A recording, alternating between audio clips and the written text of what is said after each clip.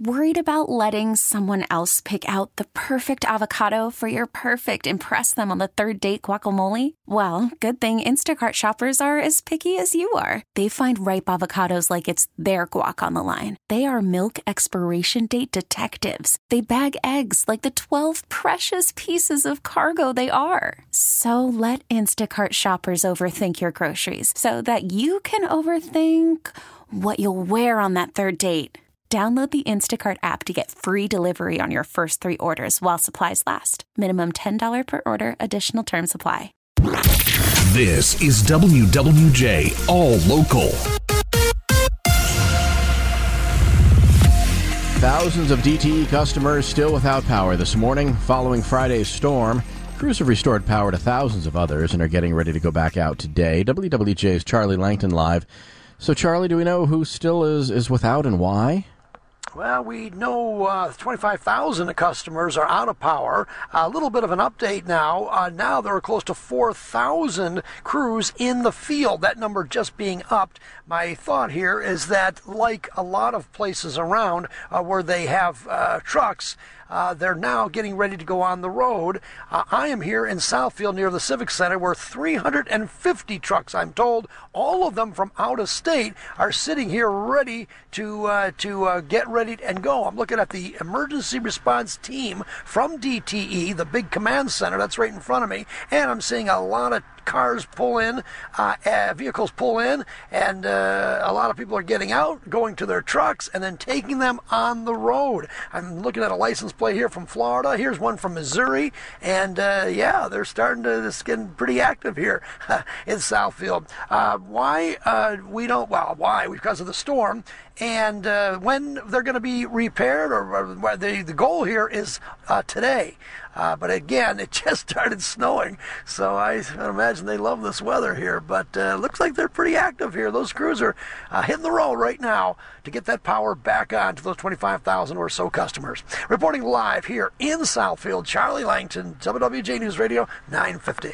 All right, well, the chairman of the Michigan Public Service Commission says putting power lines underground is something that is under discussion. Speaking live on WWJ yesterday, Dan Scripps says all options to improving the electrical grid should be on the table. It is an expensive thing. It's not sometimes as cost-effective as other measures, but in other cases it absolutely makes sense. And after the 2021 storms, we held a series of technical conferences to consider a range of issues, including undergrounding of these wires.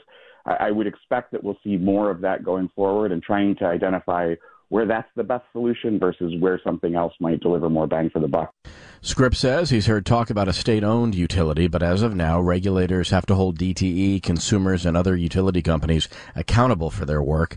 You can hear the entire interview by going to our on-demand podcasts at wwjnewsradio.com. New this hour on WWJ, Michigan State Police investigating another possible shooting on I-75 happened in Oakland County. Troopers were called to the area of I-75 and 12 Mile last night. It was after a driver said he thought another driver pointed a gun at him, and he thought there was a gunshot.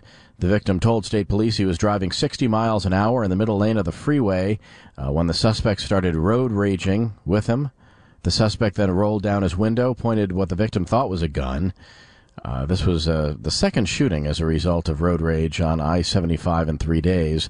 On Friday night, a car was hit by a bullet after someone in a pickup fired a shot because he may have been cut off on the I-75 and I-696 ramp.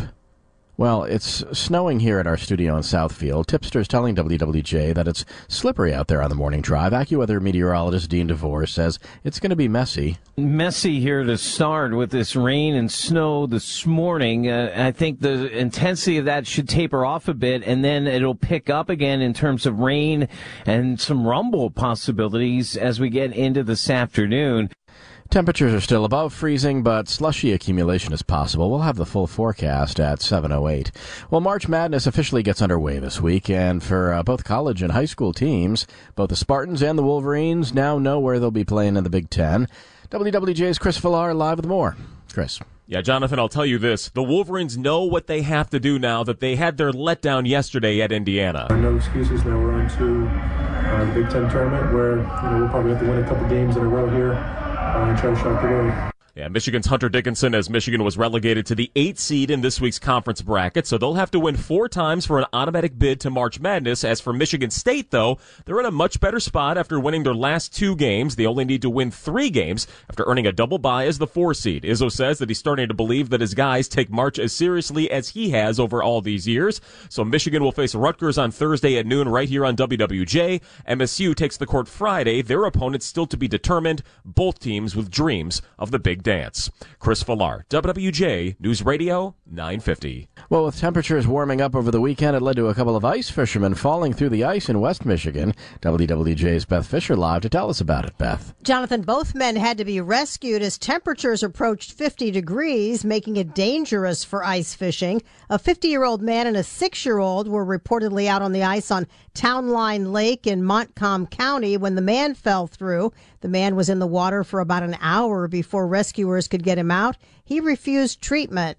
Then a 43-year-old Stanwood man fell through the ice in Latimer Park in Morley, south of Big Rapids. Rescue crews from the Morley Fire Department went out 100 feet on thin ice to reach him and pull him out of the water.